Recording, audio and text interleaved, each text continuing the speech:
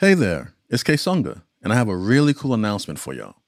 Headspace is now offering mental health coaching in the Headspace app.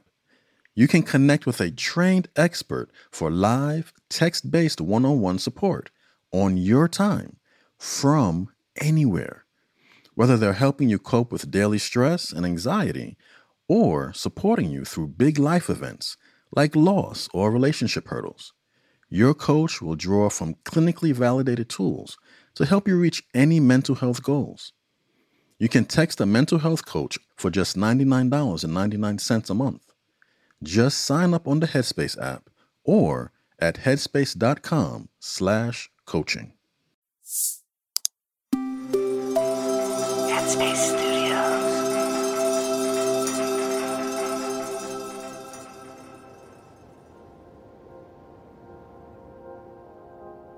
Hi, it's Sam here. Welcome to Radio Headspace and to Thursday. Recently, at a gathering with my friends, I found myself venting about some of my husband's habits to them. I basically said he plays video games too much. Not a big deal, but it was still a criticism, and I could tell that he was frustrated by my comment. In that moment, I felt an immediate sting of regret. And even though I could have let it go and hoped it would resolve itself, I knew the best way to repair that rupture was to say I'm sorry, which I did later that day. In this case, ruptures represent the everyday hurts that are caused by criticism or things said in moments of anger, sadness, or other difficult emotions. And it's called a rupture because it temporarily interrupts the flow of love and connection that we normally feel in these safe and nurturing relationships. And these small ruptures can snowball into bigger resentments and ultimately distrust. So today I want to talk about how we can make a habit of repairing small and large ruptures in our relationships. So before we get into how to repair our relationship, let's talk about what gets in the way of saying sorry. When we do something we regret, it's natural to feel shame and embarrassment. This emotion stings because we care about the person we might have hurt. We don't want to do it again. And apologizing means we have to revisit our shame and allow ourselves to be vulnerable, perhaps even having our apology rejected. But we can remember that we always have the chance to repair. And repairing might take the form of an apology or sharing your reflections on a situation and how it could go differently in the future. So here are 3 steps you can take to help you repair ruptures that occur in any of your relationships. So the first step is reflection. Before apologizing, we need time to think about what was happening with us during the rupture. Were we tired? Were we hungry? Cranky? Overwhelmed? Zooming out and taking stock of what conditions were present, both internally and externally, helps us to avoid future ruptures. It's also helpful to get clear on what your underlying emotions were. What was driving your actions? What were you feeling? What were you needing? Answering these questions will help you to understand your actions so that you can respond skillfully next time. For example, going back to that gathering that I was talking about at the beginning of the episode, I criticized my husband for playing video games too much because I felt frustrated by him playing when other things needed tending to.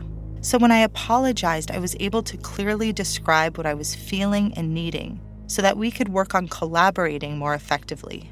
Not excusing my criticism of him in front of our friends, but just to let him know where my criticism was coming from. The second step is apologizing. Now that you've gotten clear on your feelings and needs, identify what exactly you're apologizing for. Reflect on what's happened and why you might feel like you've hurt the other person. When I apologized, I was clear that I was sorry for bringing this issue up in front of our friends. So basically, the timing and carelessness of my delivery. Directness is important to my husband, and in order to repair the rupture, he needed to be reassured that I would do my best to tell him directly when things bothered me, instead of venting it to friends. The last step is resolution.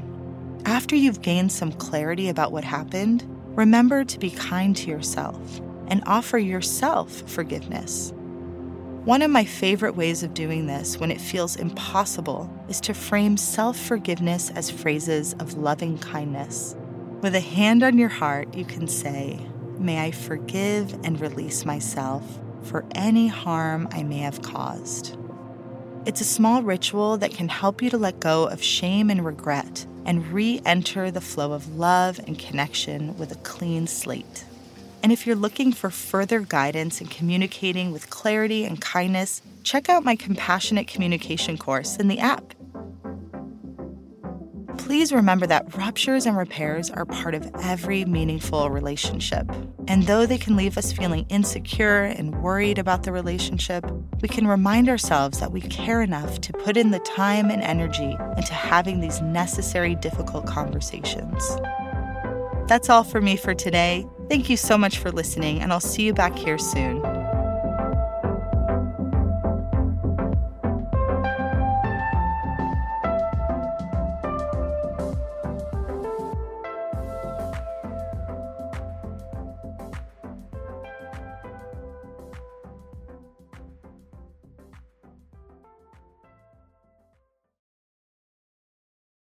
Hi, everyone. It's Dora. If you like Radio Headspace, I have a feeling you will love Dear Headspace. Dear Headspace is our weekly talk show featuring each mindfulness teacher from Radio Headspace and our wonderful host, Robin. We're answering your questions and sharing our unique perspectives on life, relationships, and just about everything else. You can find it on the Headspace app or wherever you listen to podcasts. Happy listening, friends.